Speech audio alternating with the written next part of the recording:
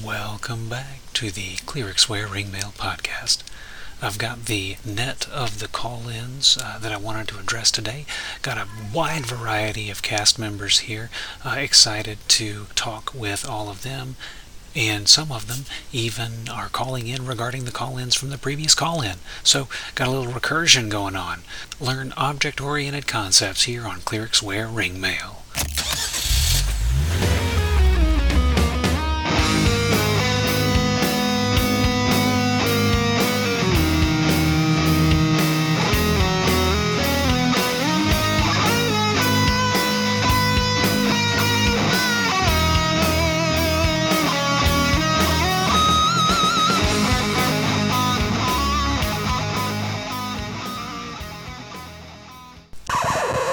Sesame Street, originally owned by PBS and the Children's Television Workshop, currently owned by HBO Max as of this recording, snippets of which are accidentally included in the background and hopefully don't get me DCMA'd.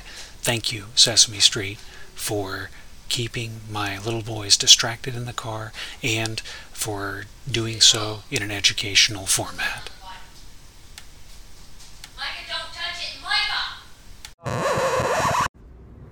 Great episode. Loved your conversation with Kevin. I will say, as far as safety tools go, I recently have been in some games where lines and veils were used at the beginning of the game. Basically, players saying what, and the GM saying what they do and don't want to see. You know, no torture of household pets, things like that. And it didn't cause any issues during the game. There were no problems, and these were groups that had never met before that were playing for the first time together online. So I think in that kind of situation, it makes sense to use them. So I don't think safety tools have to be a bad thing by any means. And I agree that most of the controversies in our RPG world are people screaming for attention about problems that really don't exist, because you and your group are going to play the game the way you want to, not how somebody else does. That was, of course, Jason of the Nerds Variety RPG Cast. Thank you, Jason, for your call-in. Regarding controversy, I think we've known for a long time that clickbait sells.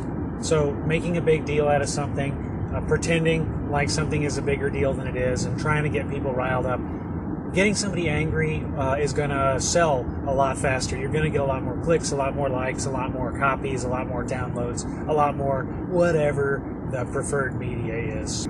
It's nothing new, and we all know that, but it's a habit of the times we're in. Thinking about safety tools, and for the record, I'm not expressly anti-safety tool, but how much of what is a safety tool is common decency in disguise? The reason I bring this up, on Tin Cars Tavern Discord the other day, someone asked about safety tools as part of ongoing research or something or other, and another poster indicated that the first instance of safety tools being used at a convention was in 2013. Now, I don't know how long you've been playing, but I know I have been playing a lot longer than 2013. And I have had, like you described, lines and veils in my campaign for almost the whole time. One of those lines for my game is real-world religion. Now, I really enjoy talking about real-world religion. It's a huge part of my life, but I respect that not everyone at the table is of the same mind. And you think about it, we've got 5-6 people hanging out. If 2 of them want to chatter about something that's unrelated to the game, they're spending the time of 4 other people who came for something else, and that's disrespectful. Similarly, I will never put real-world religion in my games. I may steal from mythologies, so Greek and Roman pantheons, but I'm not going to put real-world religion in my game. Too much to it.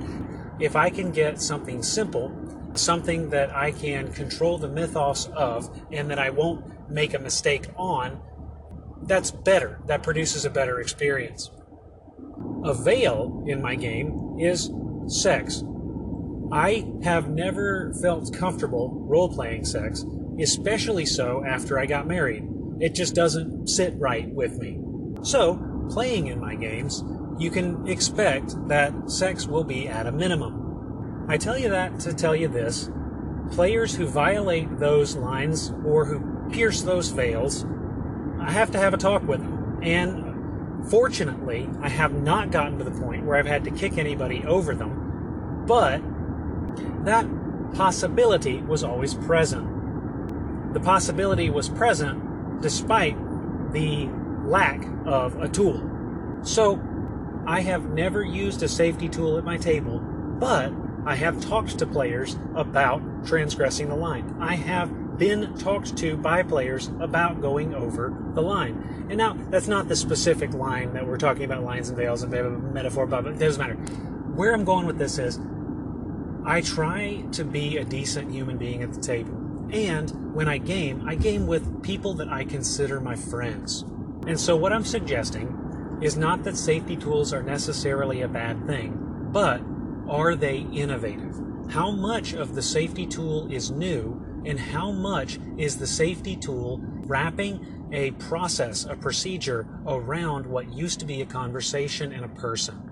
How much of the safety tool is trying to create a mechanic, a control that imitates a functioning, non-sociopathic human interaction? To that end, to reiterate, though I do not and will not use them at my table, I don't think I need them. I do not fault people who do use them and do feel they need them, even if I don't quite understand the perspective that they're coming from. I will push back a little bit with the idea that you're metagaming when you're thinking ahead, when you're picking options for your character, when you level up. When you buy a house and you know in 10 years, not in 10 years, when you buy a house and you know in 2 years you and your wife are going to want to have a child, well, you build that baby bedroom. So you're looking ahead, right? When you are going hunting, you're buying a new hunting rifle, and you know that you're going to hunt bear next year, you're going to go out west next year. Maybe instead of that 257 Roberts, you buy that 35 Whalen for bear, or you're going out west, so you buy that 7mm Magnum instead of that 30-30, right? So I think that in real life, people do look ahead and make choices. So I don't think that's min-maxing for a character to do that when they're choosing their character options, thinking of what they might do a few months down the line. That is correct. I misspoke. I don't remember if I corrected myself on air. I think I might have, but I don't have a spare hour to go back and watch myself. Vancian podcasting. Hobbs, your check is in the mail. But the important part, you are absolutely right. That is not metagaming. And when I said metagame, I used the wrong term. So, to slip into computer science terms, what I meant when I said metagame, I actually meant it as two words. So, in the gaming sense, metagaming is the act of acting on knowledge your character does not have, but your player does for your own advantage. In a computer science sense, you have data. That is information that's collected about a particular thing, and you have metadata, which is information about the information. An example might be, I have a object, Jason. Jason has a name, Jason. So the data is the word Jason, and the metadata would be that Jason is character data. It's spelled with letters, not numbers, dashes, or umlauts. In that sense, what I was trying to refer to was the build game, the system mastery, the ivory tower that people talk about that came about at the onset of WotC D&D. The better term would have been system mastery. To be clear, in games like BX and sort of AD&D, but not really by comparison, the system mastery game, the ivory tower game, doesn't really exist. You get what you get, and you know where you're going with the character, but It's more of a subclass game than it is a customization aspect. When you're with 3.0 and beyond, you're looking at feats, you're looking at prestige classes, you're looking at all manner of stuff extra. And Micah is looking at a firehouse. All in all, it was a wonderful conversation. Thank you so much for publishing it. Thank you. I really enjoyed it, and I hope, to hear both of you again very soon. Take care. Thank you, Jason, for listening. Thank you for calling in. Thank you for the encouragement. And for the dear listener, Jason, I do believe that there's another episode of the Red Caps coming out not too far from the future where they have a particularly distinguished guest on it. So to that end, by far future, of course, I mean it has already come out. I'm much slower to put these episodes out than anybody else in the Anchor Sphere. But the important part, I will include a link to both your podcast, the Nerds Variety RPG, and to Kevin's, the Red Caps. Not to that specific episode because that's too much work. But either way, game on. Hey there, Daniel from Minutes. Keep calling in. I tried to listen to the whole thing before I called.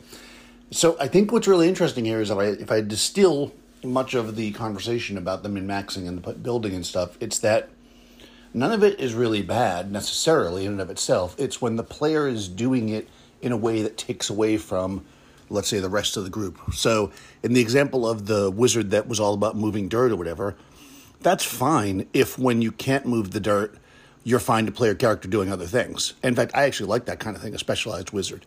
But if you're trying to force dirt moving when it doesn't make sense constantly because that's the only thing your character does, that's bad.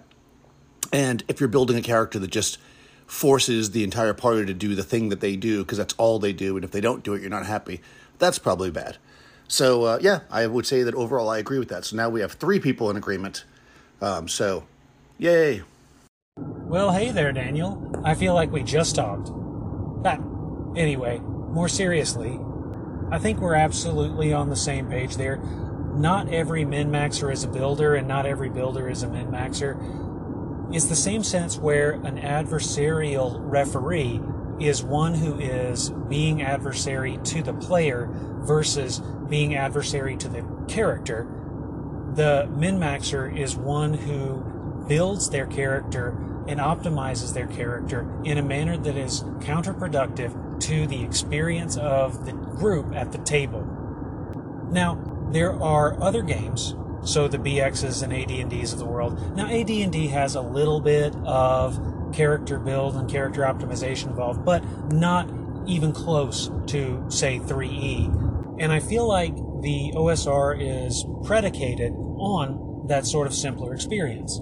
Your subclass experience. While I tend to prefer that kind of experience, I recognize that not everybody in the world is me, and as a byproduct, it makes sense that these other games may have taken root.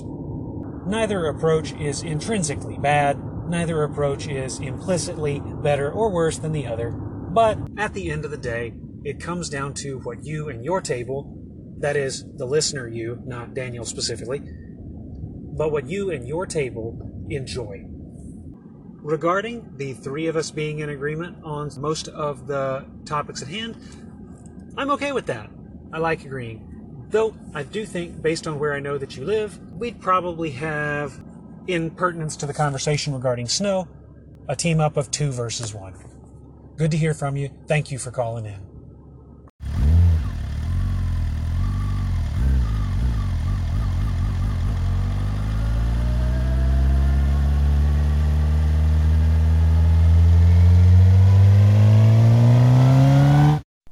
Yo, Taylor, fantastic interview with Kevin. That guy rules. Pumpkin, awesome beer. I'm just calling in with a little defense of builders. I'm not really a pre-planner like that. I mean, don't get me wrong. I can build a badass Pathfinder character, but I don't plan out 1 to 20. Anyway, that said, in both the Pathfinder groups I'm in, we talk way more about what's going on in the game than we do about character builds, even though I wish they would talk about their builds with me a little bit more. But anyway, yeah, we're constantly texting or calling or emailing each other like, oh, I don't want to swear on your show. Oh, crap, something's going on. What are we going to do? It ended on a cliffhanger. What are we going to do? Who do you think has the MacGuffin that we need? So, yeah, just because you build doesn't mean you don't also enjoy the game. Just wanted to say that. Bye. That sounds pretty awesome.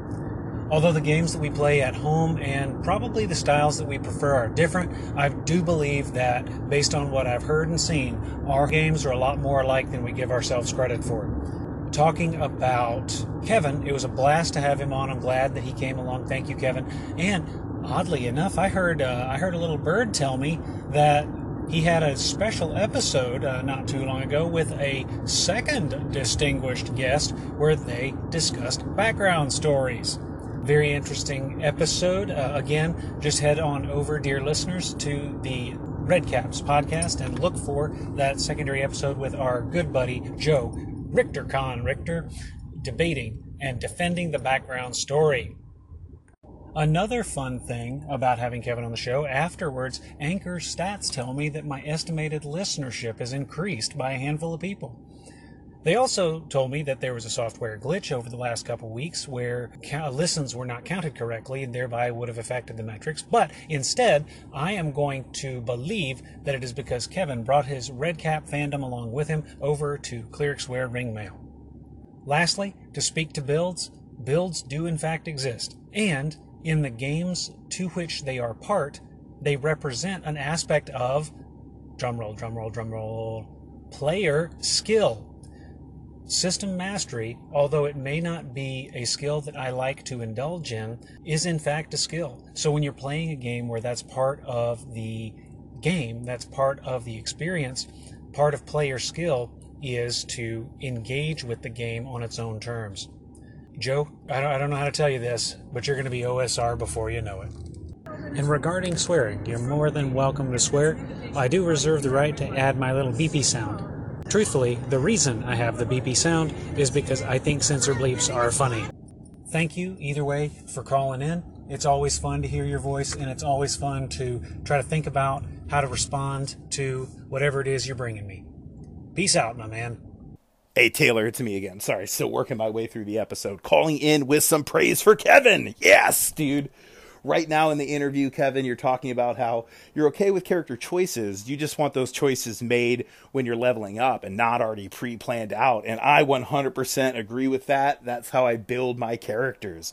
Don't get me wrong. I am a Pathfinder dude, so I know plenty of people that come to the table with their characters built 1 through 20. And every time that happens, if I know them, I'll say it. If I don't, I'll think it. That's a really bad idea. Even from a character optimization standpoint, I mean, especially from a character optimization standpoint, if you really want to optimize your character, you have to tune your character to what's going on in the adventure.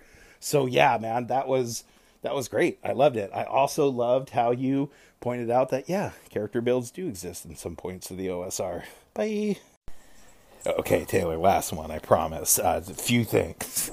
First off, you need to resurrect that fantasy novel of yours, record yourself reading it, and then publish it. I need that in my life. Second, I've never done the whole, I'm going to write the novel of this campaign after the campaign thing, but I do have a player in my group who is currently working on the novel of a campaign that we finished a couple years ago because she just loved it so much. She loved her character. She loved the stories. She loved the adventure. So yeah, I hope that happens because those are two things I need in my life. The audiobook versions of your fantasy novel and her novel based on my campaign. Those are things I need. Great interview. Peace out. Peace indeed. Whenever your friend publishes that work, let me know. I will shill it as hard as I can on this show and spread it as far and wide as my massive 4 listeners. I had somebody comment on my last presentation. 4, so, I've bumped up my listenership. But I digress. The important part is if and when your friend publishes, let me know and I will advertise for free. Regarding my lost manuscript, I will do my best. The story would have been written when I was in high school, so probably 20, 25 years ago now. I will look around and see if I can find it in print. I know I printed it out at least once, so it may be in a binder at my dad's old house. Next time I'm up that direction, I will take a look and see if I can find it. And in the meantime, I've actually found out, kind of accidentally, that Drive-Thru RPG has a sister site, Drive-Thru Fiction. I will put a link in the show notes, although admittedly Googling it would probably be a little bit faster. The important part is it's an opportunity for print-on-demand fiction. Self-doxing commence. I may look into pulling out some of my short fiction that I had written in college when I was pursuing a creative writing degree and see if I can't, because I do know I have that. We had a big old portfolio we had to make. Mine ended up being 4 or 5 inches thick, and I may be able to put that up onto the print-on-demand option. If that happens, you will be the first to know. Thank you, Joe, for your call, and peace out, my man. Peace out.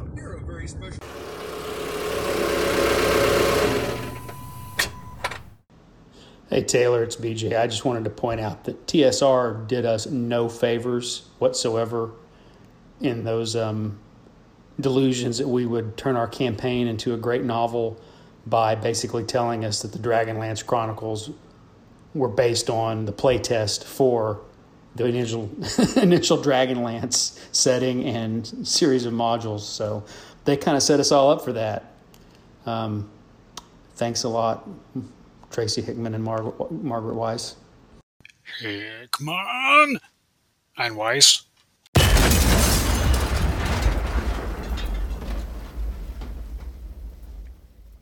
Hey Taylor, Carl calling. I might need some help. So I made this character for Cyberpunk 2020.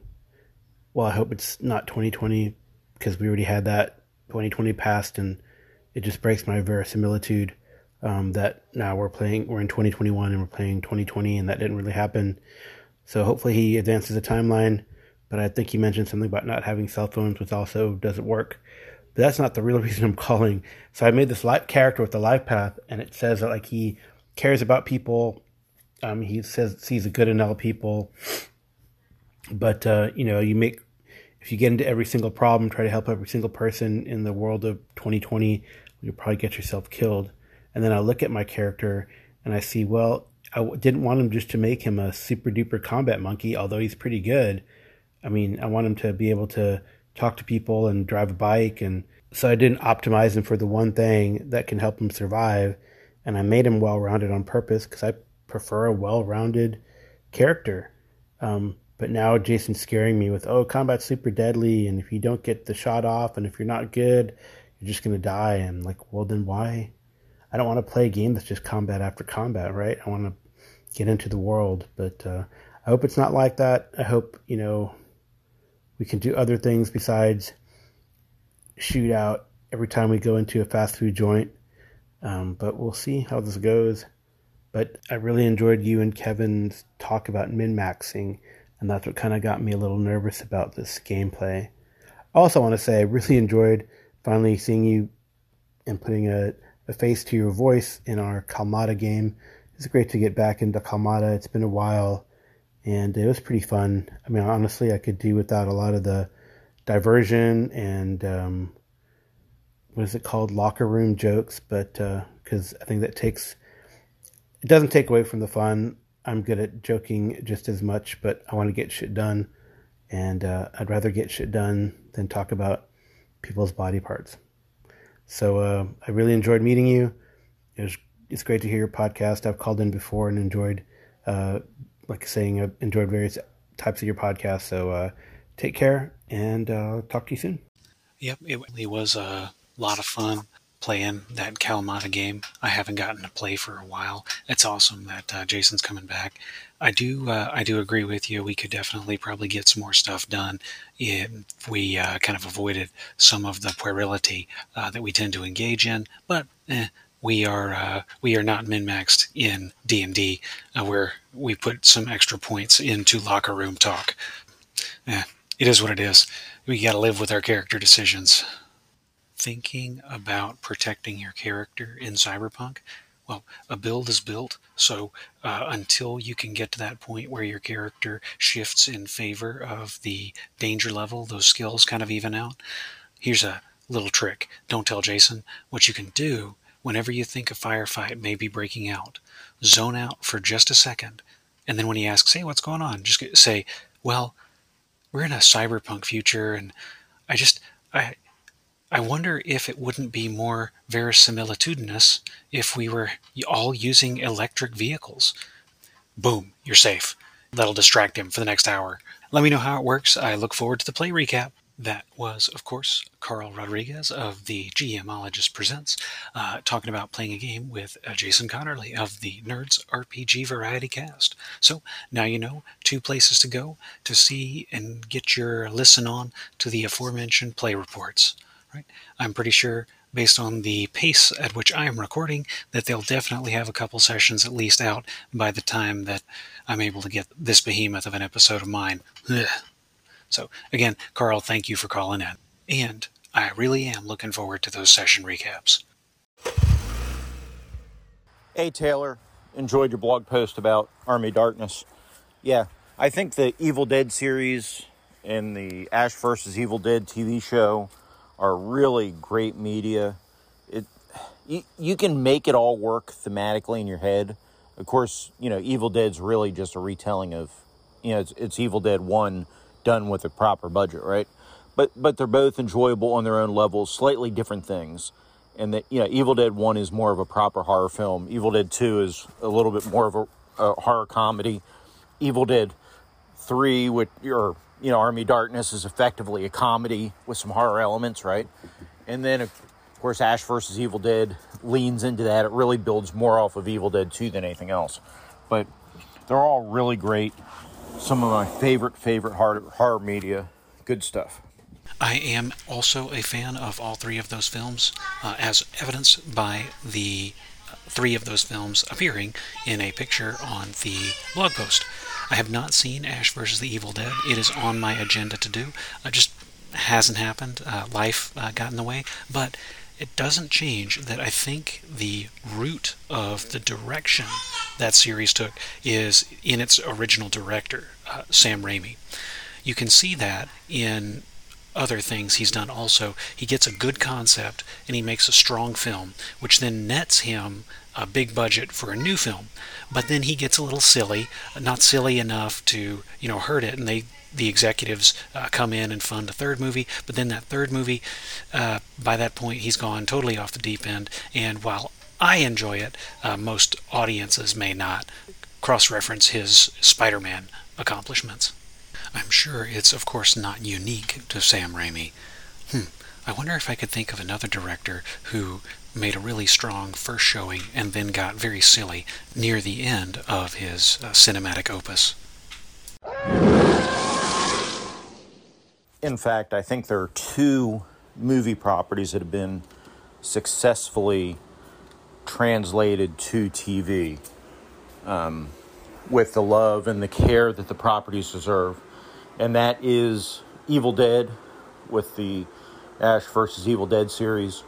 I think you see the care and love into that from everything from how the changing intro music leads into the episode to how the outro music leads into the following episode, the fan service, the bringing back of actors, everything. You can tell they love the series. The other series I think that does a really good job, of course, is Cobra Kai to the Karate Kid movies. So, although Cobra Kai, it looks like they're going to run it too long and they're probably going to screw it up because they're not going to stop at a good point. But we'll see. But Ash vs. Evil Dead is just about perfect. Noted and prioritized on my eventual watching list. Thank you very much for the recommendation. A lot of the issues brought up in your dialogue with Daniel could be fixed by not playing Dungeons & Dragons and playing a different RPG. I think the whole question with hit points and healing and all, personally, my fix for the healing thing is whatever the healing is, the die you roll for healing is the hit point die of that character, and then you should multiply it by their level. So Cure Light Wounds might do 1 hit die times their level. And I think that helps a lot with the hit point problem. Otherwise, that first level fighter heals 10 times as fast as the 10th level fighter, which is just stupid. But D&D, it's. I think you have to accept the game, which is fine. I'm fine playing it and accepting it, or you move on to a different game. I think trying to fix D&D is I think that leads to madness. That's actually a pretty good house rule. I may steal that, actually. I'm going to make a note of that. Anyway, talking about fixing D&D, I think most of the fixes people put onto their D&D game are not so much fixes as they are changes. You hit a good point when you say that it's important to accept D&D for what it is, because the D&D game has a set of expectations. Newer editions, not as much. Certain modules, not as much. But when you're talking about the OSR type D&D games, the core expectation is that you're going to be exploring, that you're going to be hauling treasure, and that combat is something you have to approach with caution and with forethought, because it can be deadly no matter who you are. That really is a good idea, though. I'm going to steal that house rule. I've never liked how being tougher made you heal longer. So Daniel's fallback to chainmail, I think, makes a lot of sense. Or OD&D using chainmail for combat makes a lot of sense. Either sword and sorcery chainmail only, or the 3 little books with chainmail as a combat. I think both those are great ways to go about it. And again, I think the regular BX or Holmes Basic or AD&D First Edition, whatever you want to play, is fine, but I think you leave them rules as written, because it's just crazy to try to fix a system. Because once you start peeling back the layers, there are so many things you have to change, it's not worth the effort. As far as heal bots and all that, I think Dungeon Crawl Classics handles that wonderfully, because if they're a different alignment, then you risk disfavor from your god. And even if they're not a different alignment, since you have to roll and potentially tick off your god by casting healing so much, I think it's a self-solving problem. Another game that solves the caster problem in an interesting way, 3rd edition Iron Kingdoms. The progenitor system, I think Privateer Press did it, for War Machine. I remember the first time that we got to play that game back in the day, a buddy of mine who ran it, he had a computer. The graphics card would go molten. So if he played EverQuest 2, he literally had a box fan next to his open computer case, and he turned the fan on, because if he turned the giant box fan off, then his computer would immediately shut down. But that's tangential. He ran, and I forget, it wasn't the Witchlight trilogy. It was some adventure, and we rolled out some characters. Iron Kingdoms, I absolutely loved that setting at the time, and one of the facets of Iron Kingdoms was a change to healing, where the gods permitted a certain amount of healing to occur every day, and if you went over that, the cleric would suffer backlash. So it was pretty easy to track as a player, but the biggest thing that it did at the time, I'd been playing a whole lot of 3E, so I'd been corrupted by some new school builder types, and moreover, the healing rules took me back. Our party suddenly was very stealthy. We had some focus on long range cover, and concealment and surprise was important, and alternative solutions. So it forced a sort of creative thinking and empowered some creative thinking because of the novel setting and the new races and the different way everything got along. Definitely worth checking out for a read, although I haven't played it since 2004 or whenever that was, so been a while. Good system, good fiction, and I'm pretty sure I still have the Iron Kingdoms Player's Handbook around here somewhere. Talking about changing your game up, there's definitely something to writing your own game. You start with the framework of an existing game. You identify the parts of it you like, the parts of it that are conducive to the direction you want to go at your table, and then you change it up, and eventually your house rules are thicker than the rule book. At that point, slap it together, call it a separate system. There's also some merit in just innovating for the fun of it.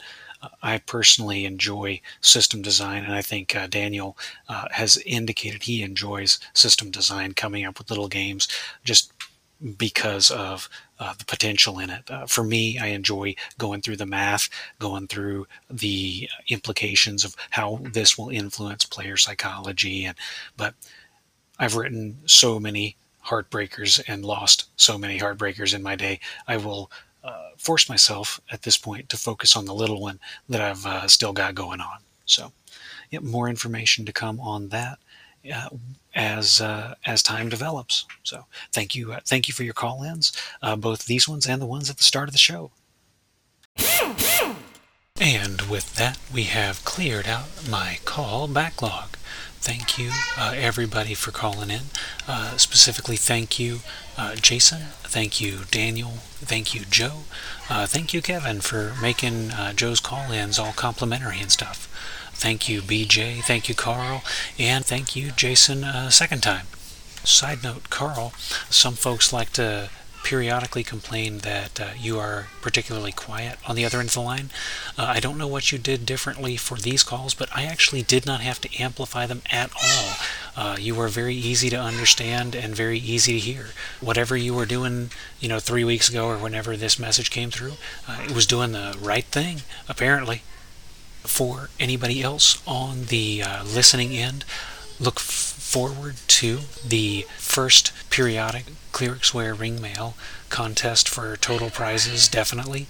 I've got an idea of what I want to do. Now I just have to figure out how to implement it and how to pay for it. In any case, thank you for listening.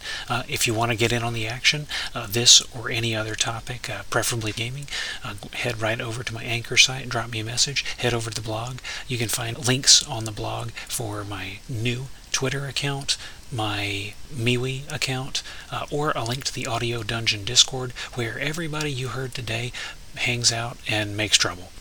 So, in any case, drop me a line or drop me some dice. Delve on, listeners. Delve on.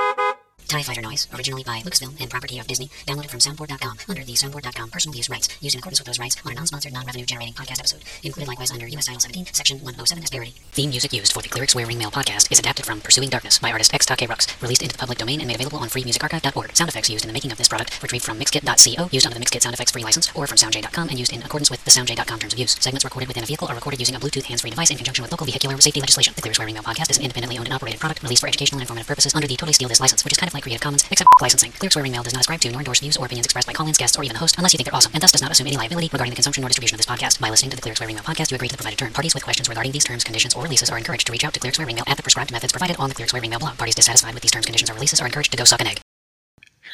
Come on! Ein Weiss.